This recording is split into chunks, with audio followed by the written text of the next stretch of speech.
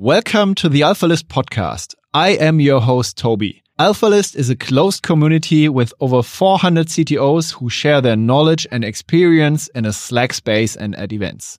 With this podcast, we want to give our members and interested parties insights into the thoughts and ideas of top CTOs. If you're interested in becoming a member of the community, please visit alphalist.com to find out more on how to apply. Thanks a lot to our sponsor, MongoDB. MongoDB is the database that developers love. It's simple to manage, scale, and it stores JSON documents instead of columns or rows. The folks at MongoDB offer a special free education program. They teach you on how to operate it in the cloud, how to use it for machine learning purposes, how to integrate it into your serverless stack. Very interesting stuff. They are hosting a virtual German live event happening on the 8th of December. If you're interested in attending for free, just go to mongodb.live and pick your location.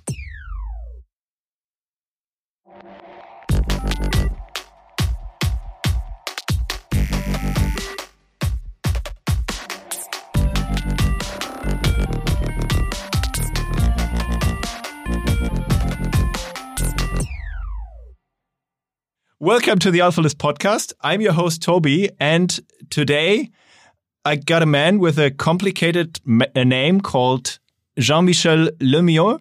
And because I just had DHH on the podcast 1 week ago, I tried to call him JML for the rest of the podcast. So thanks, JML, for being my guest. You are the CTO of Shopify, and Shopify is one of the companies that really went north, as people say, in the last 24 months. I think it's worth 120 billion. At least it has been worth that much a few days ago. So welcome.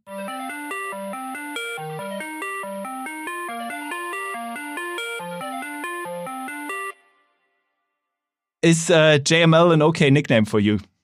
It's perfect. As you said, I guess it follows really well with DHH. It feels like if you have a long, complicated name, at some point in your life, someone's going to shorten it. And whether you like it or not, that's what sticks. So JML was shortened by my Australian friends a while ago, and it's stuck. So you're happy, Toby, for you to keep the JML thing going. Okay. So JML, can you maybe tell us a bit more about your nerd path? So how did you get into engineering? How did you also discover Ruby? Because Shopify, I think, is purely written on Ruby. Can you tell us a bit more about that? Yeah. So I started... I wasn't programming when I was young, so I actually started a bit older. I was actually in fine arts and music as a kid. So in high school, I did basically I was a painter, a portrait drawer, and a musician. And in grade 12, I believe, as part of the music class, we were doing a musical for Phantom of the Opera and Les Miserables. And I told my music teacher that my dad just bought me a computer, an Atari ST.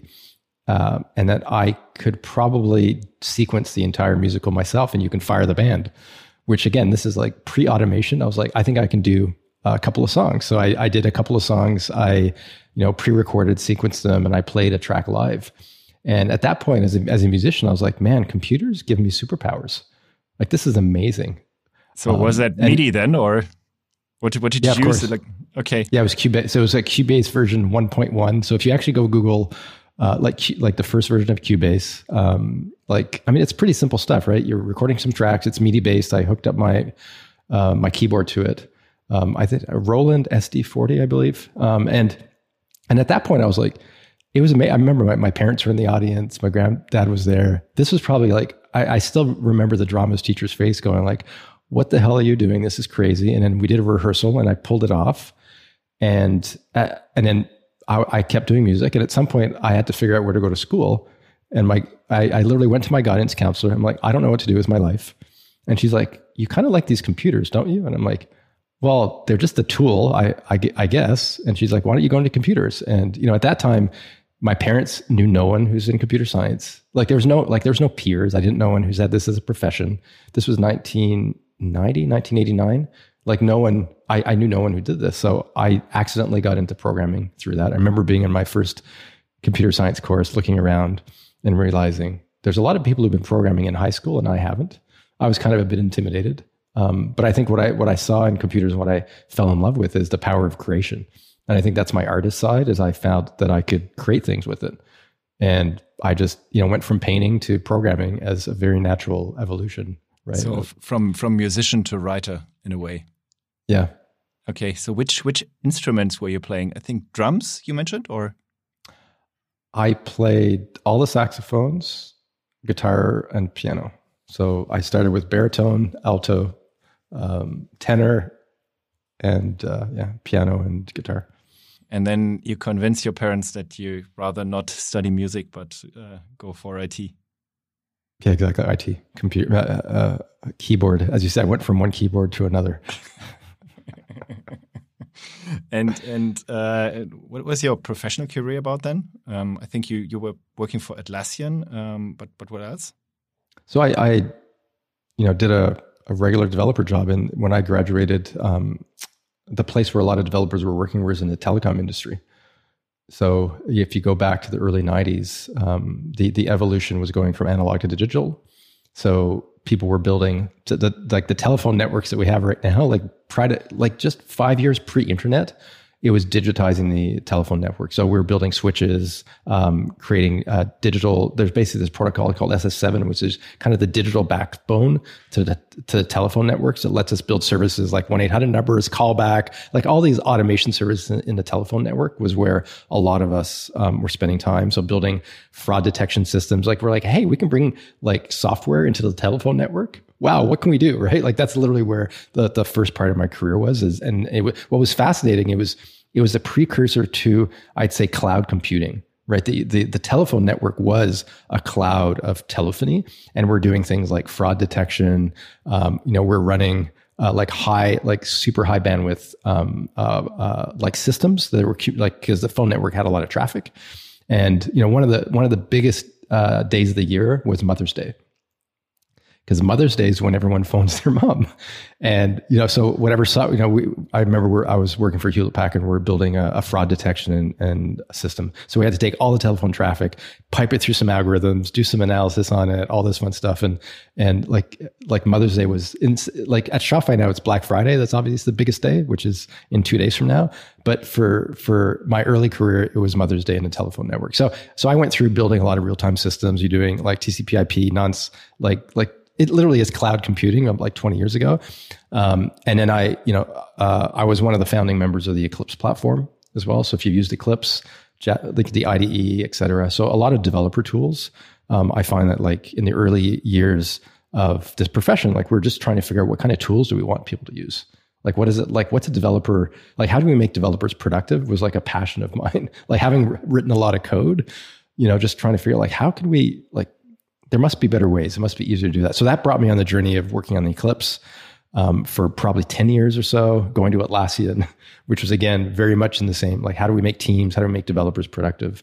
And I think I accidentally found Shopify. And you're working on similar tools there as well, right? You can maybe tell us something about that later. But you just mentioned Black Friday. I'm quite impressed that you actually do the podcast 2 days before Black Friday.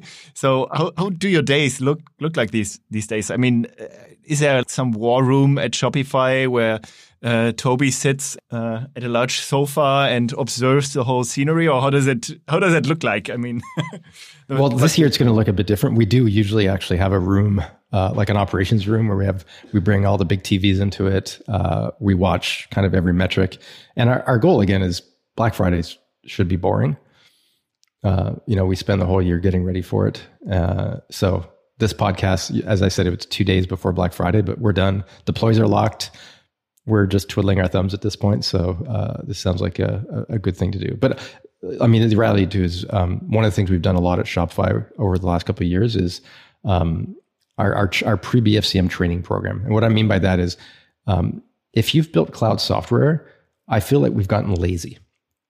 Cloud software developers and platforms, we got lazy because, just going back to developer tools, our developer tools are great, right? We can deploy software instantaneously. We can roll forward. You can deploy 100 times a day. And what that means is I've seen a lot of organizations and engineering teams get a bit lazy going, well, when something happens in production, we just we'll fix it and we roll forward.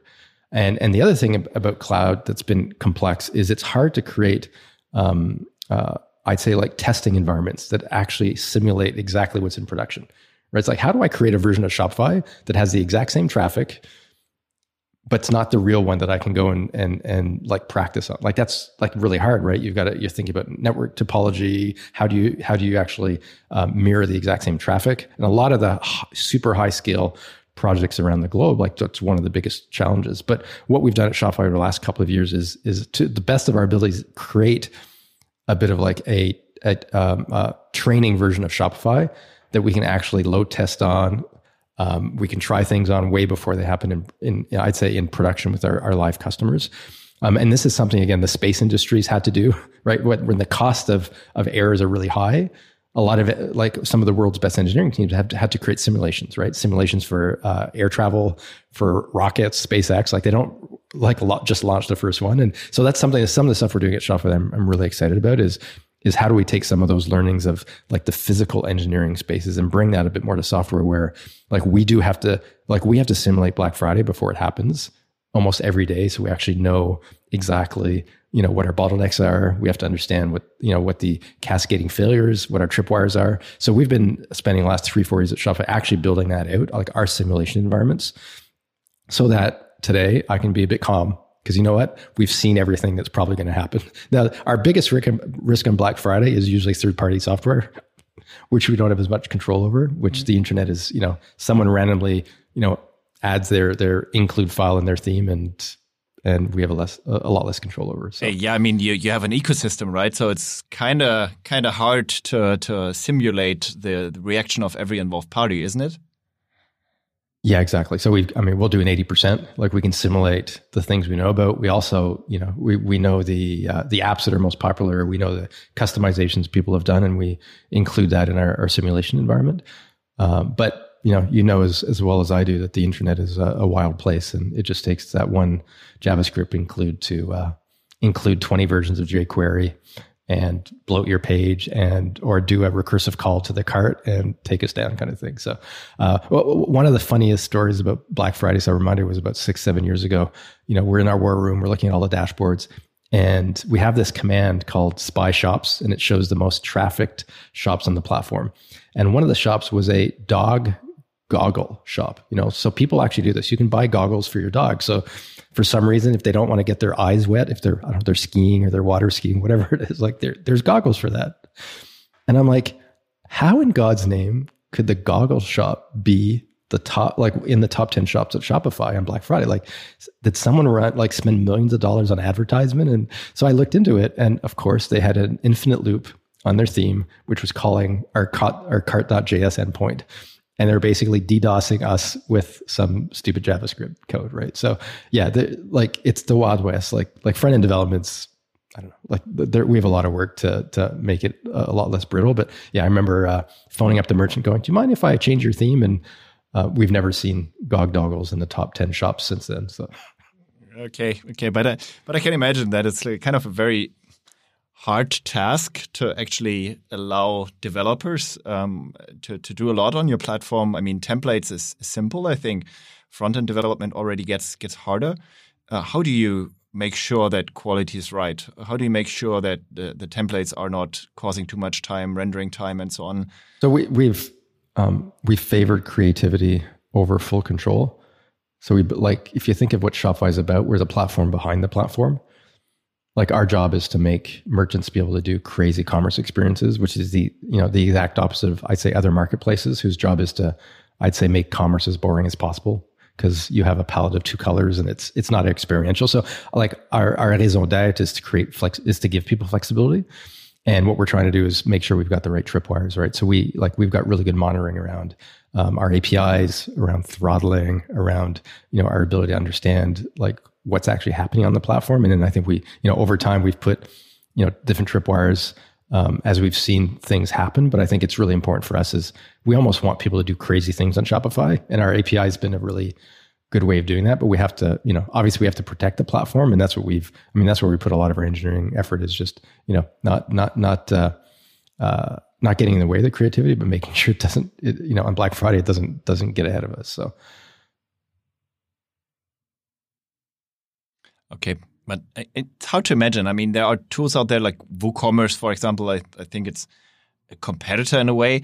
As an engineer, it's kind of bad if you see their ecosystem, if you see the plugins that are possible there. It's hell on earth, right? Quality wise, I mean, there's a lot of stuff that sneaks into your software, that slows down your software. Are you that open as well in terms of allowing code, or is it only really just front end side? The front end side. The other thing we've done at Shopify, just from a engineering decision, is you really can't customize much of the checkout, because commerce is about exchange of goods and money, and that's something that we don't let people kind of mess around with too much, right? Like, I think there's a lot of value in you adopt Shopify, you get our battle hardened checkout that's done billions and billions of dollars. We kind of know what conversion looks like. You can't mess around. Now you can mess around with, like, you know, how your online store and your clothing site looks like. But once you get the checkout and you get into Shopify, we do take over control of that. And we don't let you extend it. Where I think some other platforms have probably allowed a bit too much, you know, flexibility there. And I think that's, I think once money starts exchanging, then we take control. And that's something we can battle harden. We test that. Everyone's getting the default fastest, quickest checkout and battle hardened. So you're right. Like, you know, it's almost like if you look at Shopify, like at the edges on the side is like extreme flexibility. And as you get to the middle, we kind of tighten the reins a lot more.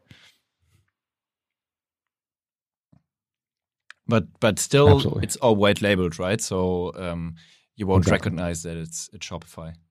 Okay. Maybe let's go a step back and talk a bit about your company culture. I think that's also unique, right? I think Toby is, as far as I know, a gamer and a very active gamer, right? He's very active. That's still the case, right? And his 3 kids, they game all the time. And his wife, he met his wife gaming too, right?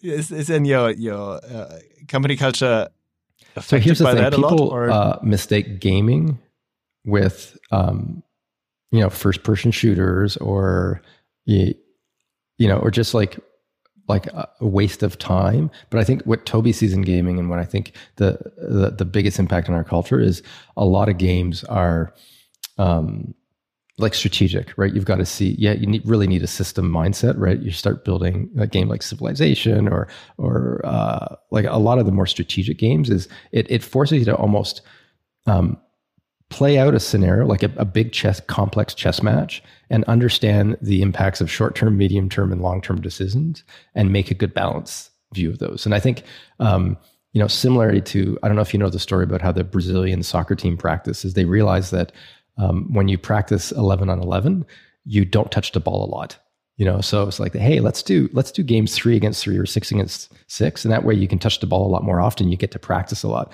So for us, gaming is literally a way to play a strategic game that's very much like building a company, where it's a complex environment. You've got to make short-term, medium-term, and long-term decisions. You have to understand kind of the mechanics at play. You have to understand, you know, what things you can cheat at and what you can't. So I think gaming is a bit like the Brazilian soccer is a way to practice playing these strategic games, so that when you come and build a company, you have a very, very similar environment. And are you able to, you know, like see the whole gameplay? Are you able to like have you practiced doing that? So for us, gaming is literally possibly the best training experiments for building a company. And I think that's where it's influenced our culture a lot, is we, you know, we try and bring that strategic thinking to like actually deeply understanding this complex company we're building. And let's not cargo cult what everyone's done, but we believe that if we make a good set of bets, right, that are balanced for the long term and short term and medium term, well, that we could possibly be 10% better than all the other companies out there, because it's extremely complex to do well. So I think that's how gaming's influenced us a lot, and I think Toby's loves it. Does it mean that the management team meets on a StarCraft server every once in a while, or not all of us? I think we've got a very diverse team. Some of us, you know, do this in different ways, but yeah, we do. We did meet for our offsite in VR last week, which was interesting. And does it then mean that you have a bit of a nerdy culture? I think pretty nerdy.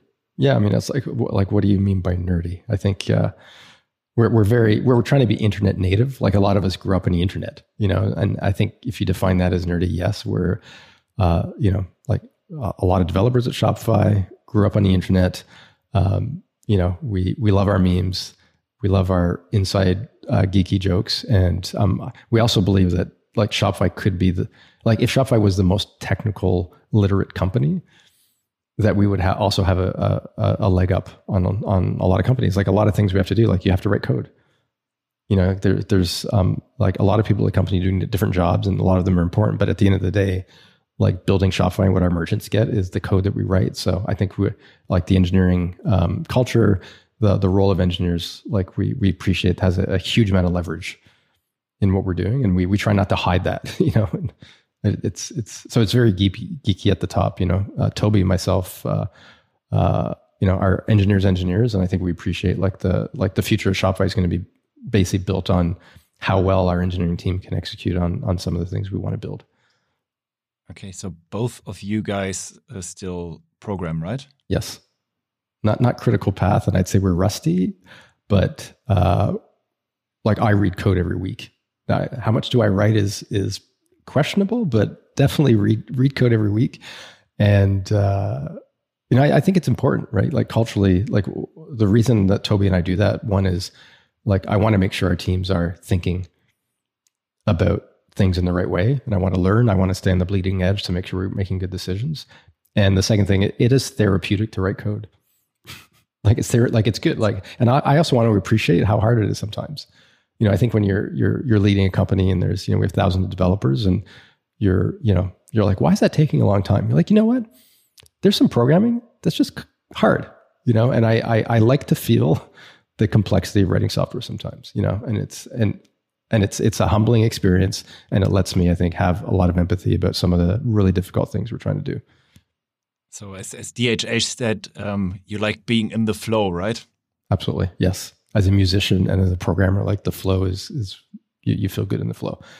I'm also an expert multitasker. At some point you have to be. Toby and I are probably like ADHH of, we have attention and deficit disorder. So I could program a bit and go to Hacker News kind of pretty actively. I'm sure we need some sport around that. Like how would you measure effective multitasking? But yeah. At some point, you have to get good at doing that too. So, but yeah, Shopify is a technical company. It's funny. I think you mentioned earlier in the podcast, you're like, where did you learn Ruby? And I'm like, actually, I'm not that much of a Rubyist. So before Shopify, I did not write a line of Ruby in my entire life. And do you like it? I really like Ruby. I'd say that Rails and Ruby have been like, people think like that Shopify was successful despite of those decisions, but I think we think that they're they're really great programming languages. They're actually fun to write in. Like it's very like Ruby's extremely expressive. It's easy to read. Like those are really important. I think we've like from an engineering culture, like you've got to favor the fact that you'll be spending more time reading code than writing code, and you've got to make sure that it's you're in an environment and a language that's actually enjoyable to read. It's easy to understand, and I think Ruby's done a lot of that. Now, some of the things we've struggled with Rails. Like we have struggled with some things and we've contributed back around, like we probably have the biggest monolith on Rails on the planet. And I won't get into all the details. If you want to go to the Shopify engineering blog, there's a blog called Deconstructing the Monolith that's been pretty popular. And it's about us adding, I'd say the concept of modularity into Rails, right? And so Rails has engines and you can structure your code kind of the way you want, but the convention out of the box are very, very much optimized, I'd say, on getting a request, fetching data, and returning, a web page or a JSON payload, right? Like that's the structure of your Rails app. And as it scales and grows, where you put your code, how you structure it, when you have a lot of responsibilities in the system is something that Rails doesn't have a lot of conventions around.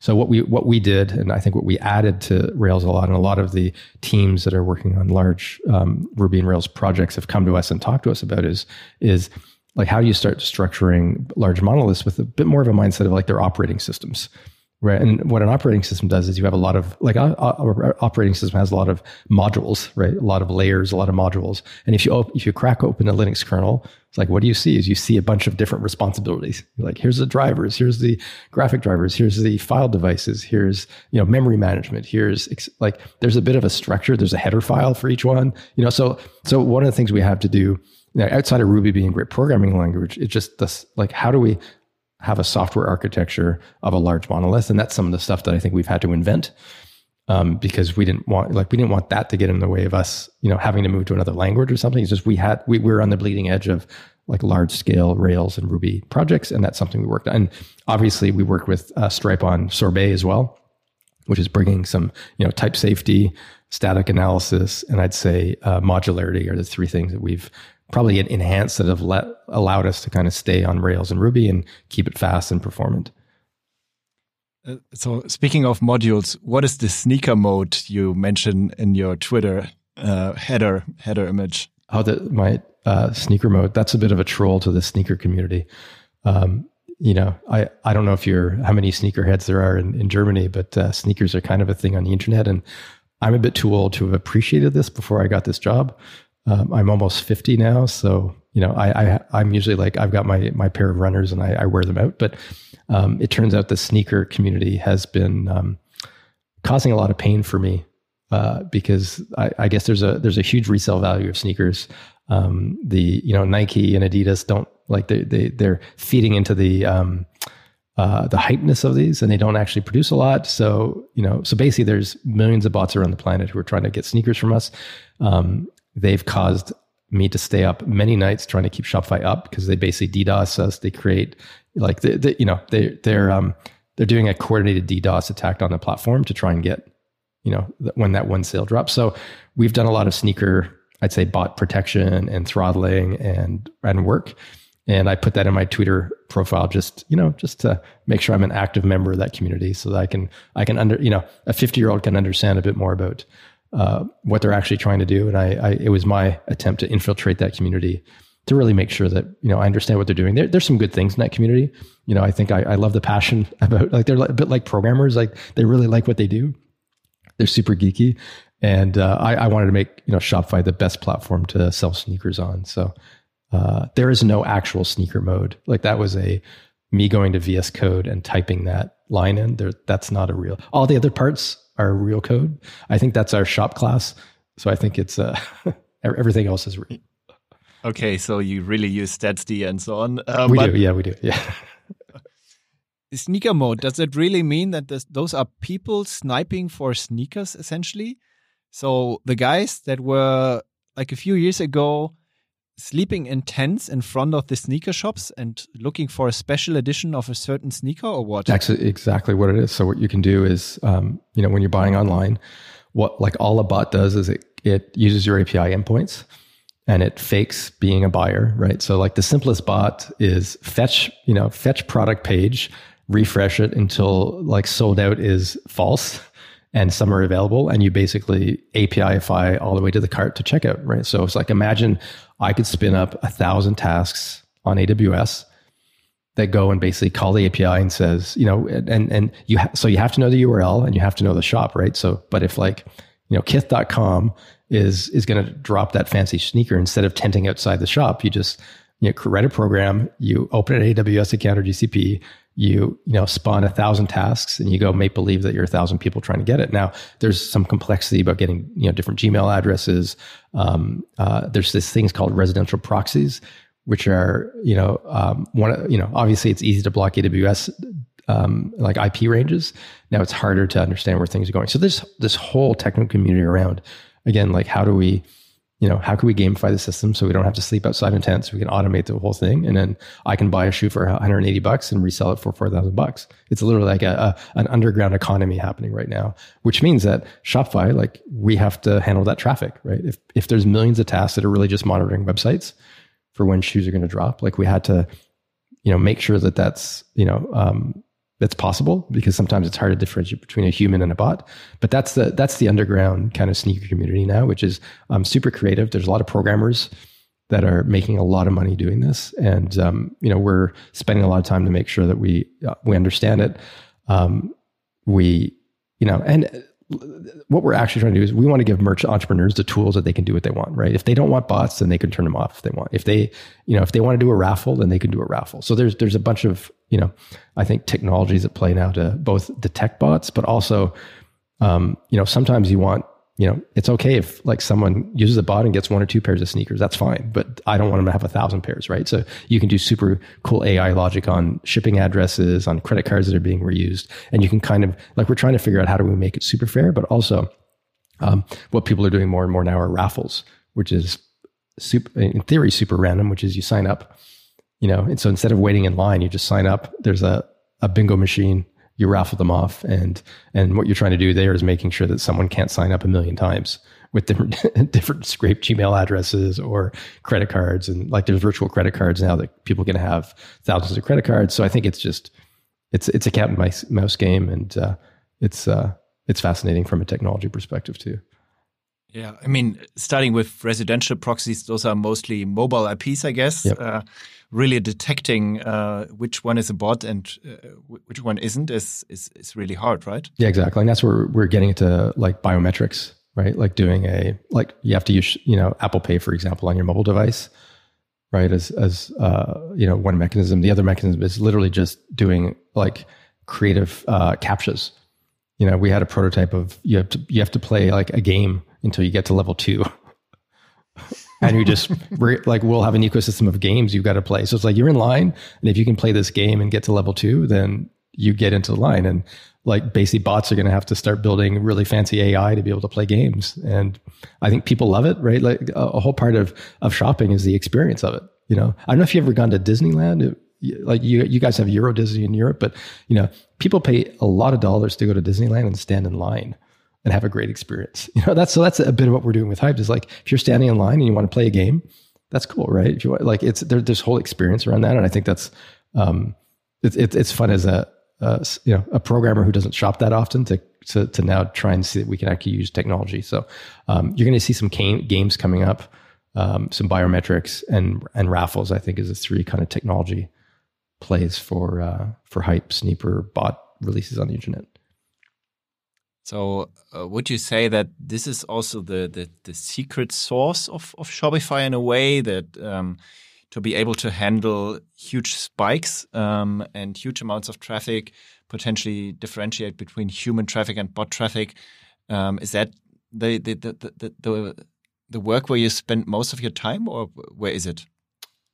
So we're really good at it. We're the world's best, and every week I have people ping me personally saying, we're moving to Shopify because it seems like you can handle all the biggest merchants, from Jeffree Star to Gymshark to all the sneakers. Like we just have the most on the internet right now. So we've been able to build the right technology tooling to do that. But it's probably only about 10% or maybe 5% of our engineering team, like the hyper high scale. A lot of the work that we're doing at Shopify is also in the back office, right? So like when you actually run a business, you're getting orders, you're fulfilling them, you're doing fraud and risk detection. We've got fulfillment centers with robotics in them. So like we literally do the entire commerce infrastructure for the planet almost. So a lot of our engineering effort actually goes into a lot of the other parts, not just the storefront, but again, like how do you ship things? How do you manage inventory? Inventory management's really important, right? Like one of the things around commerce is overselling is a bad experience. But when you're having like high volume sales, when you're managing inventory across multiple locations, multiple warehouses, rebalancing them, like there's a huge amount of technology challenges there. So I'd say, maybe 10 to 15% of Shopify is focused on like the purchasing, high flash sales, like high load and scale. And then, the rest are really just focused on all the other commerce building blocks. Like, we do payments, risk, fraud, balance, bank accounts, all that stuff. So it's fascinating to, I think Shopify is extremely undervalued in terms of the hard engineering challenges we're working on. Mostly because, as you said, we're a supporting actor. We're like the platform behind the brands. So it's our job to be experts at commerce and just take care of the rest for our merchants. And it takes a lot of, where we're trying to redefine how commerce has to happen. And a lot of places, like a lot of commerce infrastructure on the planet is old. Like if you think about how you had to start a business 10 years ago, it's like you had to go to the bank, you have to sign up and get a banking terminal. You've got to show your ID. You've got to, how do you find a warehouse to put your goods in it? How do you just none of that stuff has been technologified really. Like outside of, possibly Amazon who's built it for themselves, like that is not accessible to like the average human. So what we're trying to do is like rethink all the building blocks of commerce infrastructure around the planet and make it a lot simpler to use, a lot more accessible, and a lot more out of the box. And that requires kind of technology and engineering work across the entire stack, from, again, opening a bank account, taking money, taking different kinds of money, storing your inventory somewhere, tracking it, doing wholesale, doing pricing, reconciling your books, like doing your taxes, like all this boring stuff that you do have to do as an entrepreneur and as a business. We're trying to like lower the learning curve with technology across that whole stack. And I think you did it with a growing product, right? So I think Toby discovered or came up with the idea of Shopify for his snowboard shop, I think, in the zeros, right? And now it's like really growing the whole time. Did you do a full stop at a certain time? Did you say, okay, let's start from scratch. Let's build a huge microservice landscape and just start from scratch? No, so that's a really good point, which is once you have software out in the wild, like you kind of can't stop it, right? Like unless you know some magic trick, like there's no pause button and we'll get back to you in 2 years. Now, the gaming industry has that, right? Which is I always envy, the Halo crew, right? They build Halo 1 and they're like, I'm going to go away. We're going to take all those lessons and we're going to build Halo 2. But Halo 1 is just, it's built, it's locked in and everyone's playing it. Like Shopify is running. Like people run their business on it. So we had no pause button. We couldn't go away for 3 years and come up with a better version and come back and show it off. Like we had to do it in flight. But that's what we've done, I think, over the last 15 years is doing that. And I'd say there's a part of Shopify that we rewrite every year. Like we redefine it, right? And I think that's one of the most interesting technology challenges for me now. And as I get older, I know that it's possible to write software from scratch. The real challenge is how do you evolve it? And I think that's something that our industry has that's pretty unique, is we have to evolve this in flight. We can't take it down. And we have to make very calculated bets in terms of what parts do we rewrite and evolve, and what parts are fine. We shouldn't touch them for a while.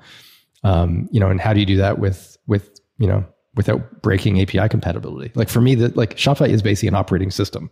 And if you've worked on an operating system, it's probably the hardest piece of software to work on, because you have all those constraints, right? You have to maintain the past and you have to build the future all at the same time. And that's, I think, one of the biggest, hardest engineering challenges we have. And the way we approach that at Shopify is to keep moving.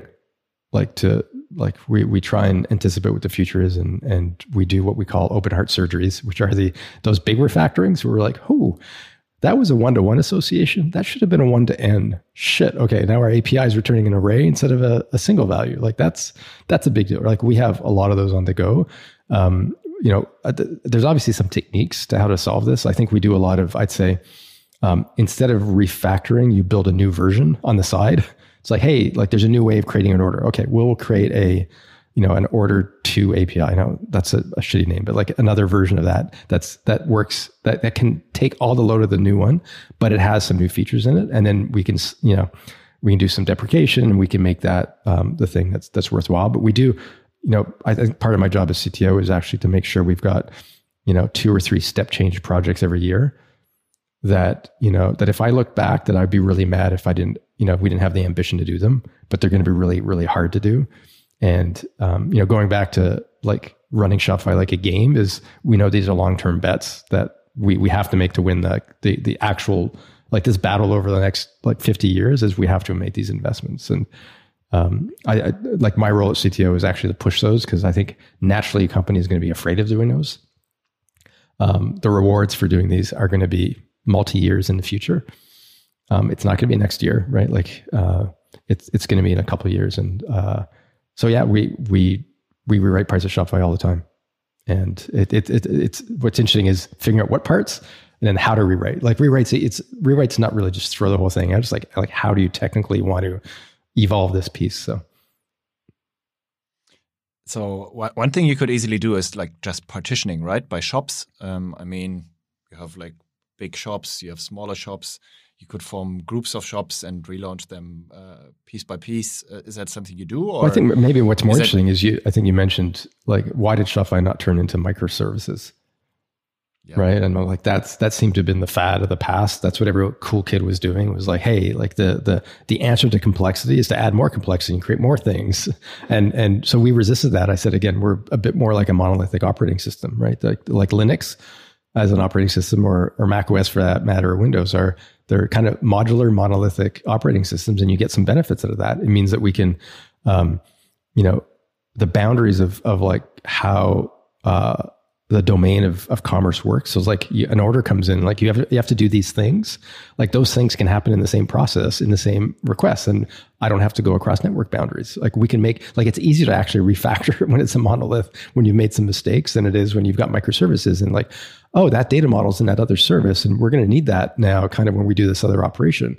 Oh, that's going to be expensive, or we're going to have to do a network hop. Or so we've resisted the microservices, because when you actually look at like the actual changes we've made to Shopify over the last 10 years, it's not in I'd say like technical architecture of Shopify. Like it's not in the fact that we didn't have the right services or the right network boundaries. It's the fact that we didn't model commerce in an optimal way, right? Like it really is about the one-to-one association. So in Shopify, you open a shop, you have one location where you store inventory.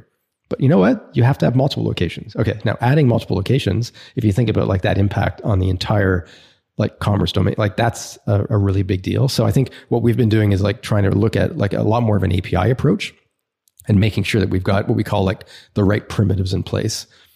And that's where a lot of our engineering works. And you see, like if we spent time like trying to figure out where things run versus what things are supposed to do, then we would have wasted the last 10 years. I'm like completely convinced. Now it's taken some work, because every microservice evangelist that we hire, sometimes it's hard to detect when we're hiring them, and they come in, and that's the first thing they do is they create a GitHub repo per team, and that's always, I mean, that's going to be the kiss of death, right? Is every team wants their GitHub repo and their one service, and I think we've tried to create a lot more of a from a culture like a modular, majestic, monolith culture of using the right architecture for the right problem. And that's what I think the best definition of what we've done at Shopify is. So that means that most of your code is in run repository, essentially. Yeah, I'd say the server, like the Shopify shop server, is one repo. We call it Shopify because it literally is in GitHub. It's like the organization name is Shopify, and that GitHub repo is called Shopify. And then what we've done over the years is we've split out the a bit like Linux or an operating, like the headless API service, right? A Shopify, where it literally doesn't have any UI to it. And then we've got, repos for like the web UI for mobile. We've got so we have a lot of applications that, are separate, like clients that talk to the same Shopify kind of monolithic service. So I think, and then we have obviously, a lot of apps. So Shopify is like a platform, so you can build apps on it. So we build a lot of things as apps. So that's let us really scale the engineering organization inside and outside of Shopify, but let us have a really, really strong, again, like it's like an operating system, right? Like on Linux, like X Windows was separate from the actual kernel. So we've got the kernel of Shopify, and we've got like a really good app ecosystem, and a really good, like you can build different windowing systems for Shopify. If I'm going to, adopt the operating system parlance, like we've got different windowing systems. So, on mobile, we've got the shop app. They all kind of talk to the same backend. So what we ended up with is we have modularity at Shopify, but careful modularity, and not split along a line of like every team needs modularity, but around the actual like deployment architecture as a guiding principle a lot more. So that means that you are using single page web apps, for example, that are accessing the API in the monolith in a way, or is it? Yeah, like our mobile client, like our Shopify mobile clients calling the exact same APIs as our web one is, and our automation tools. Like we're all dog fooding the same API as our app developers, as for all our front ends as well. So This episode is kindly supported by Fastly, the biggest challenger in the CDN market. Fastly is pushing ahead the technical boundaries and is, from my perspective, the best solution on the market. Fastly is known as one of the key drivers of the Edge Cloud movement. In one of the next podcasts, I will talk to Tyler McMullen, Fastly CTO, about WebAssembly and the Edge. Well-known customers of Fastly are Shopify, the New York Times, Reddit, GitHub, and many, many more. If you want to try it all with first-class support, just go to fastly.com/alphalist. How many engineers do you have? I'd say 2,000. Okay. So as mentioned, I had DHH as a guest, and I actually asked him what he would do if he would become the CTO of Zalando, which is like a huge European e-commerce company, and they have 1,500, I think. And he replied, "Quit." So how do you think about that? That's DHH's role in our community, isn't it? To be the bit of the challenger of everything. Listen, look around you and start reference counting all the things that you use to run your life.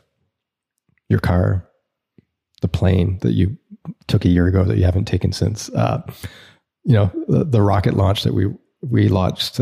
We watched actually this week, and there was one 2 weeks ago, bringing people to space. The laptop you're using, the operating system you're using. These were all teams of 1,000 engineers or more. So, like, my philosophy is we're going to have to get good at building big engineering teams so we can do big things. And it's intimidating. It's hard. It's not for everyone. But I think the world's been impacted by some really big engineering things that we've put a lot of people towards because they're hard and it's challenging. We've seen some really cool innovation. So that's my mindset. I'm like, bring it on. I'm the opposite of I quit. I say, bring it on. Our challenge is, how do we do that and not be miserable? How do we create communities of 1,000 developers? I do have the advantage of, I worked in open source for over 10 years when I was on the Eclipse team, and we had thousands of developers in the Eclipse community. We had thousands of developers building on Eclipse as a platform. And, I happened to be in a small team that was like on the core Eclipse team, but there was 1,000 developers. And it was fun. It was a great community feel. And I think that's kind of what we're trying to do at Shopify is, like, we have 1,000 developers. We're not all working on the exact same piece of code all the time, but we can see the value of all the things we're doing coming together in this great thing. We have to build modularity into a platform, so we're not all stepping on our toes. But we can do more, and we can make an impact on more people on the planet by some of the things we're building. So I think it's a great challenge. I think if you asked me this 10 years ago, I probably would have answered what DHH answered, but I think I've come to appreciate that we can do great things with a lot of people. And it's, my responsibility to create a company where I still want to work it, and that is hard, right? It is hard to create a company that feels like you don't have cement in your boots as you add more people. But that's my mission in life now, is to make Shopify a place that I don't want to have to ever leave, because I feel like we're still doing cool things, and it'd be fun to be an intern engineer to even myself feel that we can get some stuff done. So I wouldn't quit. Yeah. I would hire another 2,000, and that's probably what I'm going to do next year. So I'm still hiring. Very good. I think that the essence is also how you actually cut the teams, right? And how you make sure that everyone is working on hard problems. I think that's the essence, right? That you have the domains which you can use to partition your work, right? Exactly. We have 100 teams of 10 people, right? Or 200 teams of 10 people. So it's not like you feel, but you have the power and the community of thousands of people, which is, DHH was a bit, again, he was being the DHH self. The Rails community is thousands of developers, and last I checked, he did not quit the Rails community, did he? No. Okay. There's more than 1,000 developers. Yeah. So he works in a team of 1,000 developers. It's not Zalando or Zalando, whatever you call it, right? So that's what I'm saying. I was in DHH's place in an open source community of 1,000 developers. I loved it, and I'm trying to create that sense of community, and also just like the software architecture where you can actually, not step on your toes all the time. Okay. I think one thing I observe often is that engineers and also engineering heavy organizations don't spend lots of time in the problem space, but rather like quickly go to the solution space. That's also my heart as an engineer. I also like to actually develop stuff. How do you make sure that people spend their time wisely and enough time in the problem space? I think that's probably one of the biggest evolutions of a software developer. We started our careers, I'd say just trying to make things work. At least like that's how I remember, my early days in this career. I was like, you're in university, you're in college or whatever. You're just trying to make things work. You're like, how do I make this widget show up on the screen? And what's a fast way of doing that? And like, you're like, and that's some skills we have to develop. And at least for myself, like I had a lot of learning to do just to make things work, make it reliable, like, make it fat. Like that's a lot. But at some point, I think you end up pivoting to going, it's not that I want to build software, but actually what I want to do is build an understanding of the world and express it in software. But that requires you to have the base set of skills. But I think that's like what's kept me in this industry for a long time is the ability to build a really good foundational skill that you can program and you can build things and you understand how to make things work. But then our real job as software engineers is to understand the world and then express it in software. Not to like, my job's not to build software. It's to understand commerce, be an expert in it, and then use that understanding to express that in what I think is the best representation of software that I can. And I agree. Like, I think a lot of engineers in their career don't invest enough in that. I think it means we're like a lot of people are creating shitty software because I think they value creating software more than they do solving problems. And it's a lot of work because again, as software engineers, like our ass is on the line, right? We write it, we build it, we maintain it, and we get yelled at whenever something happens, right? If it doesn't run, it's not fast. Like we have a huge amount of responsibility. And like, I felt the weight of that responsibility. My pager has gone off. I've, been yelled at, especially in the open source community about, not anticipating the right APIs and being a loser. Like there's a lot of weight. So for you to add on top of that, and we have to understand how the entire planet works so that our software is representative and is actually solving actual problems. Like that's a lot for us to do. But I think that's why this is super exciting. And I think that's the kind of engineer we're looking at Shopify. Like we have a lot of engineers who are entrepreneurs who run their own business. Like I want engineers at Shopify to literally run their own store. I've got my own stores. Like I'm an expert at Shopify. Like I can out demo Shopify to any person who's using Shopify right now. And that's been my personal mission all the time. Like I want to be the best user. Maybe this is my gaming, a bit of my gaming background, but like I want to know the keyboard shortcuts. I want to know like the hacks. I want to know how it works. And I have a personal mission that I could out demo Shopify to anyone at Shopify and anyone outside of Shopify at any point in time. And that's part of my training regime. Like I use Shopify all the time. And that's because I want to make sure I build software that is in the context of commerce, not just building software for the fun of doing it. And I think our profession probably doesn't talk about that enough, but it's extremely important. Are you selling dog goggles or what?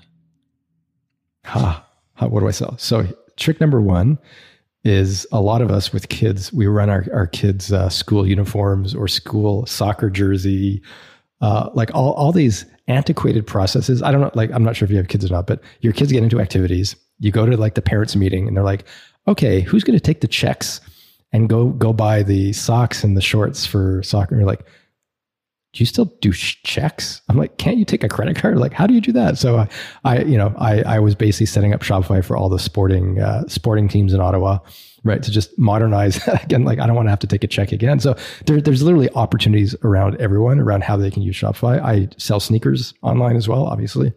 I do sneaker fundraisers online in a shop, and I help a lot of like when you work at Shopify, one thing you realize is you can't meet someone, in a week, you'll meet like 20 new people, like 3 of those are going to be entrepreneurs who have a side business.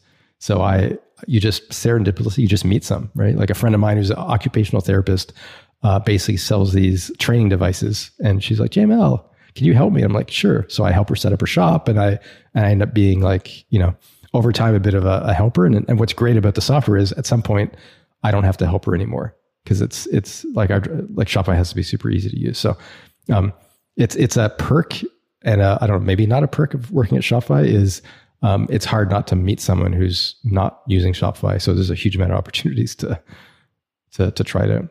Okay, so you're your best client yourself in a way, right? My best client, okay. Yes, absolutely. Like tackling Rails a bit more. It's going a step back. So Rails isn't known for its performance, and you still are very well known to be able to handle performance quite well. How do you manage to do that? Is there like a secret sauce? Secret performance knowledge on Rails, or how do you scale? So for the record, I've done some research with other CTOs. I believe that Shopify's infrastructure spend per revenue is the best on the planet right now. So the amount of infrastructure that we spend for the revenue that we make is, I'd love to take other, like send me your AWS GCP bills, but we're extremely efficient. So a lot of people said, well, Rails, you can make it scale if you just throw a lot of computers at it. Right? Like that's the thing. It's like, yeah, fine, but you probably have to spend crazy amounts. We don't. Now, how have we done that? Like it's 15 years of optimizing our infrastructure, right? Of being smart around caching, around being smart around, data storage, access, like all those things, right? Kind of cascade in place. We've obviously investing in Ruby. Like if you look at Ruby 3 now, we've got some MRI work in there, memory management. Like it's not like Ruby and Rails hasn't needed work to evolve and get better. But I think our mission in life is to be on the bleeding edge of both Ruby and Rails and make sure that we test it in the crazy environment that we have, and that we upstream everything that we find really actively. And that's kept us, up to date with, making sure that it's super fast. So I think the secret sauce is we upstream really well. We've created, like we know how Shopify works, and we've optimized the spots that you probably don't get out of the box, but we have a really good caching system called Identity Cache that kind of caches it's over Active Record, basically, that does a lot of caching over Active Record. That's, we have a huge amount of reads versus writes. So that was super important. We published a blog post recently around using composite keys. So Rails out of the box does not support composite keys. Now, what's interesting for us is we've got sharded databases. So we have multiple shops in the same MySQL instance. Now, when you do, like, if you look at whenever we fetch an order ID, like what we really want is we fetch the order ID plus we have a shop ID as a second key. So Rails out of the box doesn't do composite keys. So we've been working on that. We launched that. Now composite keys are heavier on write because you actually have to, you've got to insert this thing at a more precise location. You got to, so we've done a lot of work around just investing in performance almost every year and upstreaming it. So I think there's, there's also room to go. There's some things that aren't Rails that we found Rails wasn't good at. Our webhook delivery system, for example, is written in Go. So Rails isn't good at I/O necessarily. So when you're keeping a huge amount of sockets open, that's not the best use of Rails. And that's a very pointy system that we're just like, cool, just, we've got a Go delivery system that does webhooks. We have a WebSocket service that we call Argus, which is basically keeping live connections to the browser. Again, that's very, very, very just connection intensive, IO intensive. That's not what Rails does great. So we have a separate service that its entire purpose in life is, open, it's a data pipe of connection to a browser, a persistent connection. And we do that for like live views, like in place updates. So we've been strategic and like, we know what Rails is really good at, and and we've kept it to be good at that. And it's our monolithic, operating system piece of like all of our transaction, all of our data, all of our back office is actually run on that. And then we've known how to optimize it and I guess augment it, right? Our front end's written in, it's React and JavaScript. So I think we've been pragmatic but yeah, we've busted. Twitter did the exact opposite of what we did. And I think, if you look at where we ended up, I think we ended up at a pretty good spot after 10 years. But you essentially don't seem to reinvent the wheel when I look at your general stack. But I saw a video of you showing your internal project management software a while ago. So how you actually get shit done at Shopify. We also use at Omar. We also use a tool called Crane that was developed at Shopify, I think, like a Ruby gem, which does deployment to Kubernetes. Okay. Like how much do you build yourself usually? So our engineering philosophy is to get the most leverage as possible out of technology we think that we're going to bet on for the next 10 to 15, 20 years, and do that very carefully. And then when we do it, we kind of go all in, right? So Kubernetes. So for example, like if we just look at our cloud infrastructure, we were in our own data centers up to about 3 years ago, but we were probably one of the earlier adopters of Docker, probably too early. It causes a lot of pain, but like for deployment and containerization, we containerized Shopify a while ago. We saw Kubernetes come out.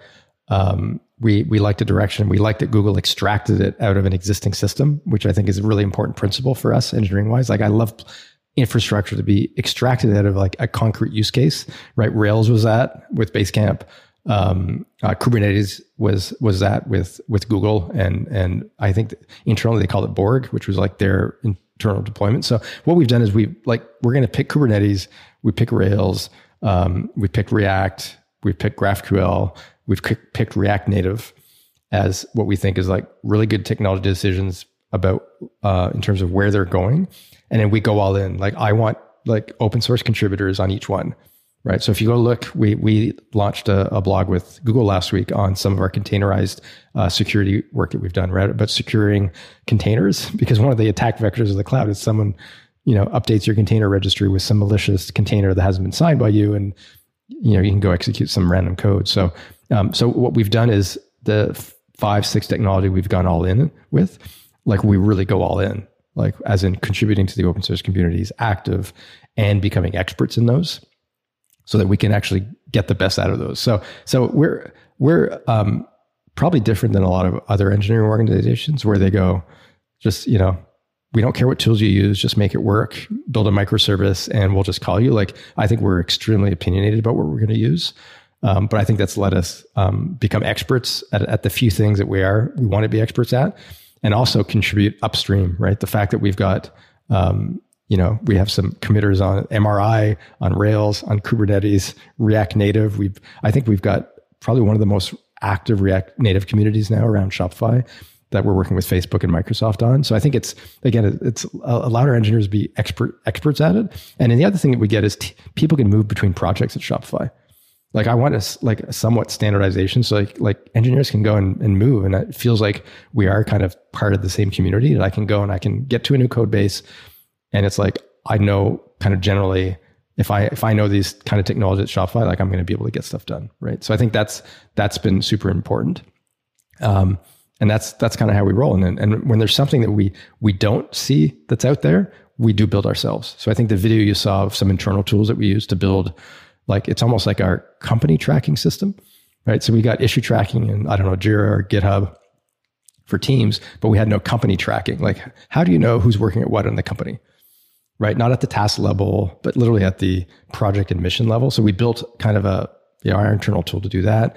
We've built our internal tool around service discovery, which I think is fascinating, which is within a company, like what services are actually in production right now? Who owns them? What's the quality of them? Where are they? Like it's fascinating how in the developer community, we spent so much time on tools to help you write code. But when it comes time to tools around running code, we don't have much, right? You deploy to production, I guess, but like, where's the manifestation of like, what are all the things that a company's running? What are their security levels? Where's their PII? So we built a service catalog.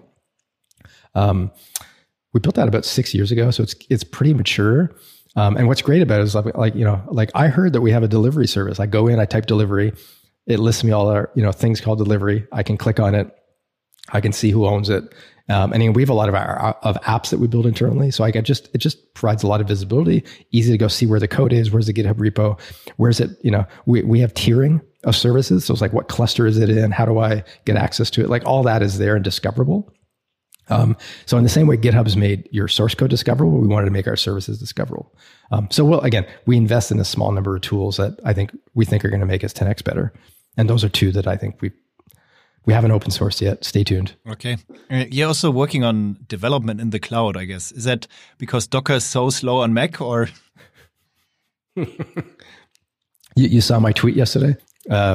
Yeah, so we spent a lot of time trying to make developers hyper productive. And we had this internal tool called Dev, which was, again, like, it wasn't using Docker on your laptop, but it was using some, magic hypervisor stuff in the operating system to create kind of developer environments. It was one command called dev up. So you go to any GitHub repository at Shopify, you do dev up, and it does, all your dependencies, gets all your services running, runs Elasticsearch, et cetera, all that. Now we found is the development environments there's just so much crap, right? Someone has wrong settings, wrong configuration, conflicting versions.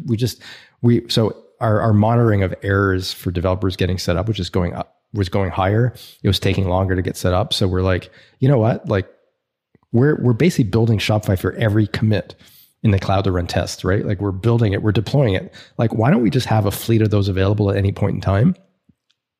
And I can have an instance of Shopify running without having it locally. So I think we launched that yesterday, I believe, internally for some parts of Shopify. Yeah, and our bet there is one, the tooling's a lot better. So VS Code, I don't know if you use the some of the remote tooling in VS Code. It's really well done. So the VS Code team was able to build VS Code so that you can actually run a headless version of VS Code on the container. And that version of VS Code has the language server running. It has, the file system. It's got all that. And you can run a local version. And it's almost like X Windows, where like all the computation is happening in container. You can just edit the code and push it. And it's really transparent. It's super fast. And with the value of like your containers are up and running, like your dev environments are just always available. So it takes seconds to get up and running. It's reliable and you can throw them away. And the other thing that's cool now is we have these cool magic URLs. So if you want to send your development environment to someone else to try it out, like, hey, I add this thing, go test it out. You can just send some URL to someone, they can log in and they can just try out what you're running, right? So I think it's, I don't think the tools were ready for this a couple of years ago, but I think they're there now. So I'll share more on Twitter in the coming months as we kind of hack on this a bit more, but I'm pretty excited about it. Yeah, I think it's cool. It's like the next level of staging environments, right? That you're actually able to modify the code, which is brilliant, right? And show to your colleagues. Exactly. It's nice. And there's a lot of boring things that have to get done to set up your environment. Like, why are developers doing that? Like dependency management and updating. Like, we should just have pre-canned environments that have that. Again, it's like developers' time is extremely precious. We should be extremely hungry to save as much as we can and make it as easy as possible. Okay. Cool stuff. So do you have a favorite piece of technology currently? Something you like recommend to everyone and annoying your friends with, or? I was annoying a lot of people about React Native. And maybe it's a bit more mainstream now, but I was pretty annoyed at developer productivity. We had all these cool mobile apps we wanted to build at Shopify, and next thing you know, we build the Android one or the iOS one, and it's just like, hey, we have to hire another team.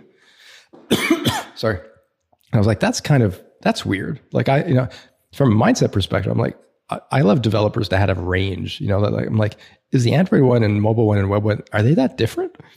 No, there's some platform things that matter, of course, but like 90% of it's the same. I'm like, why have we created like a fragmentation of app developer kind of ecosystems? And it pissed me off. It pissed me off from a developer productivity. It pissed me off that I can't have teams that own web and their two mobile apps is like one team. Like we had 3 teams for everything at Shopify. Like, it's a complete waste of time. But the reason that exists is every platform has been trying to, like lock in their developers, right? Like iOS is, or, Apple's like, I want like full on an Apple development. And then, Android is doing the same thing, and then desktops are doing the same thing. But I think, between Facebook, Microsoft, and Shopify, we're really applications. And we're doing the exact opposite. Is I want to make it easy as possible to build applications on different platforms. So I'm pretty bullish on React Native from a technology perspective. What it's trying to do is not, it's kind of not rocket science. Like, we've built cross-platform environments before, like the web browser. if you think about it, the web browser takes a definition of a bunch of things and renders native widgets, right, in your browser. Like that's kind of what React Native is doing. Is like we've done this before, and it's a really good environment. And I love that it's also pragmatic. I think these environments need escape hatches so you can do really native things on platform, and that's available too. So I've annoyed everyone at Shopify about React Native, but I don't have to convince people about it anymore. But I think it's still it's still early in their days, and I think it's something that companies who are application developers, like, we should be fighting for productivity of developers. And again, it's been fragmented, and Shopify is going to invest a lot to make sure that that React Native is a really good environment for developers, is fast and easy to build things in. So our shop app is built in React Native. We have a version of our POS. It's built in React Native. And more to come. So we've got some apps in production that are having a huge amount of traffic. So I think that's one technology that I've been bugging people about. What's another one? A lot of data streaming work recently. It feels like our industry, we're good at like operational data stores. So it's like we know what MySQL can do, and we've been hacking MySQL a lot recently around resiliency. So we've had some upstream contributions around doing like query monitoring in MySQL. So we actually know the cost of different queries, and we can do tripwires. But that we're kind of like hyper optimizing that space. If you look at the data streaming side of engineering, like how do people do transforms, right? Like how do you do data pipelining? How do you augment data? Like there's a huge amount of technology. It doesn't feel like it's baked.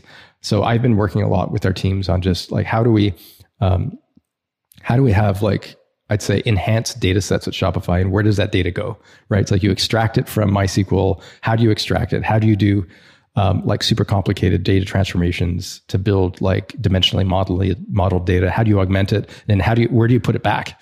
Like super simple example. Like if I want to calculate the lifetime value of a customer, cool. Like that's a pretty operationally expensive thing. You don't do that in your Rails app, like every night. Like, so it's like, we got to stream this. So how do you stream it? Do you do bin log streaming? How do you do the join? Do you put that data back into MySQL? What is there data that you don't put back? How do you do that at scale?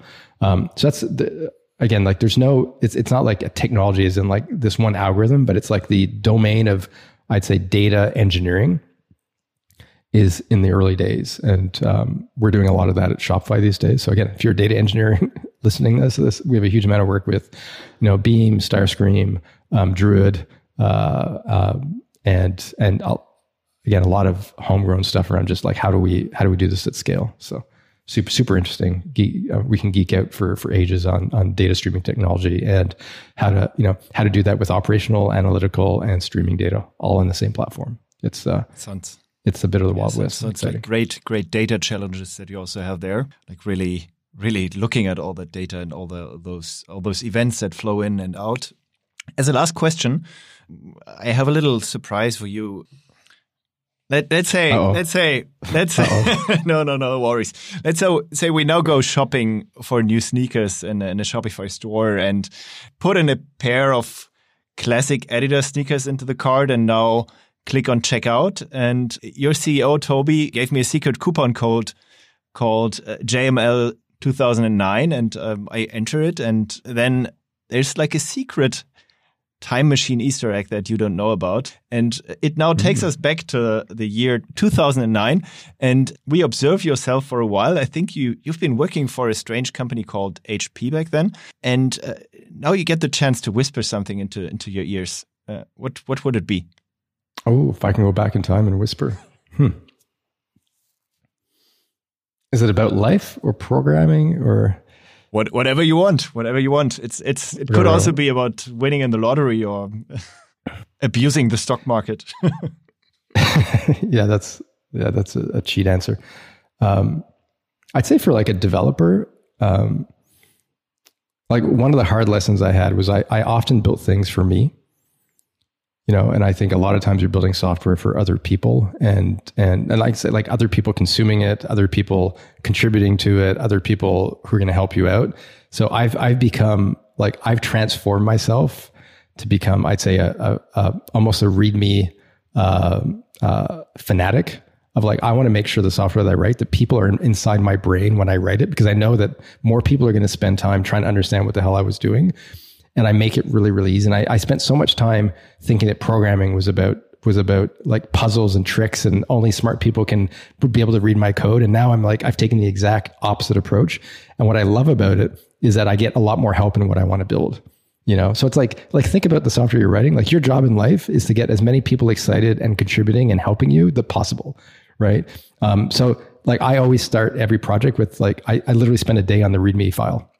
I'm like, why? I'm just going to tell you what I have in my mind, and I want to share that early. And I think like as a kid, like, we're taught that your job in life is to take the homework assignment from the teacher and get a perfect score right away and not talk to anyone about it. And I think I kind of encapsulated that in my DNA for way too long, which meant that my job was to show the world how smart I was without involving people, without asking, without making it easier for people to help me. And like, it took me way too long in life to figure that out. So I wish someone would have whispered that to me, which is, again, like, you've got to like both build software and your habits around the fact that the more people you get excited and interested and be able to help you, the better the outcome is going to be, and figure out how do you build that into your habits. So again, for me, it's like, I write README files and I send it out going, I'm about to build this. What do you think? And then I build the next version. I'm like, hey, what do you think? And then I find it's helped me when it's been motivating. I've gotten people to take over the things I build. I build communities around them. You know, like, there's a lot of things I build internally at Shopify. Like, I build the first version, I get people excited, but I explain, and I don't build it for me. And I had a really hard lesson at some point. I ended up writing a book with a friend of mine on software, and we wrote the first version of the book, and we gave it to a reviewer, and the reviewer was like, "This is shit." And I was like, what do you mean? I was like, this is a freaking piece of art. Like, we just spent a couple of months heads down writing this, like, and his answer was so good. All he said was, you wrote it for you. You never write a book for you. So I think that's my advice. Again, this is a long-winded answer, is like, don't do things for yourself. Figure out how you can do things, involve people, and understand who's like, why you're actually building something in the first place, right? So, thanks a lot, JML. Was a pleasure talking to you, and a very good answer on the last question. looking forward to see you again. Tobias, Toby, thanks for having me. Thanks a lot. It's a pleasure. Thanks again to our sponsors, Fastly and MongoDB. To learn more about the Fastly services and get first-class support, just visit fastly.com/alphalist. And to try the new cloud product of MongoDB called MongoDB Atlas, just go to cloud.mongodb.com and use the promo code podcast2020 to get started for free.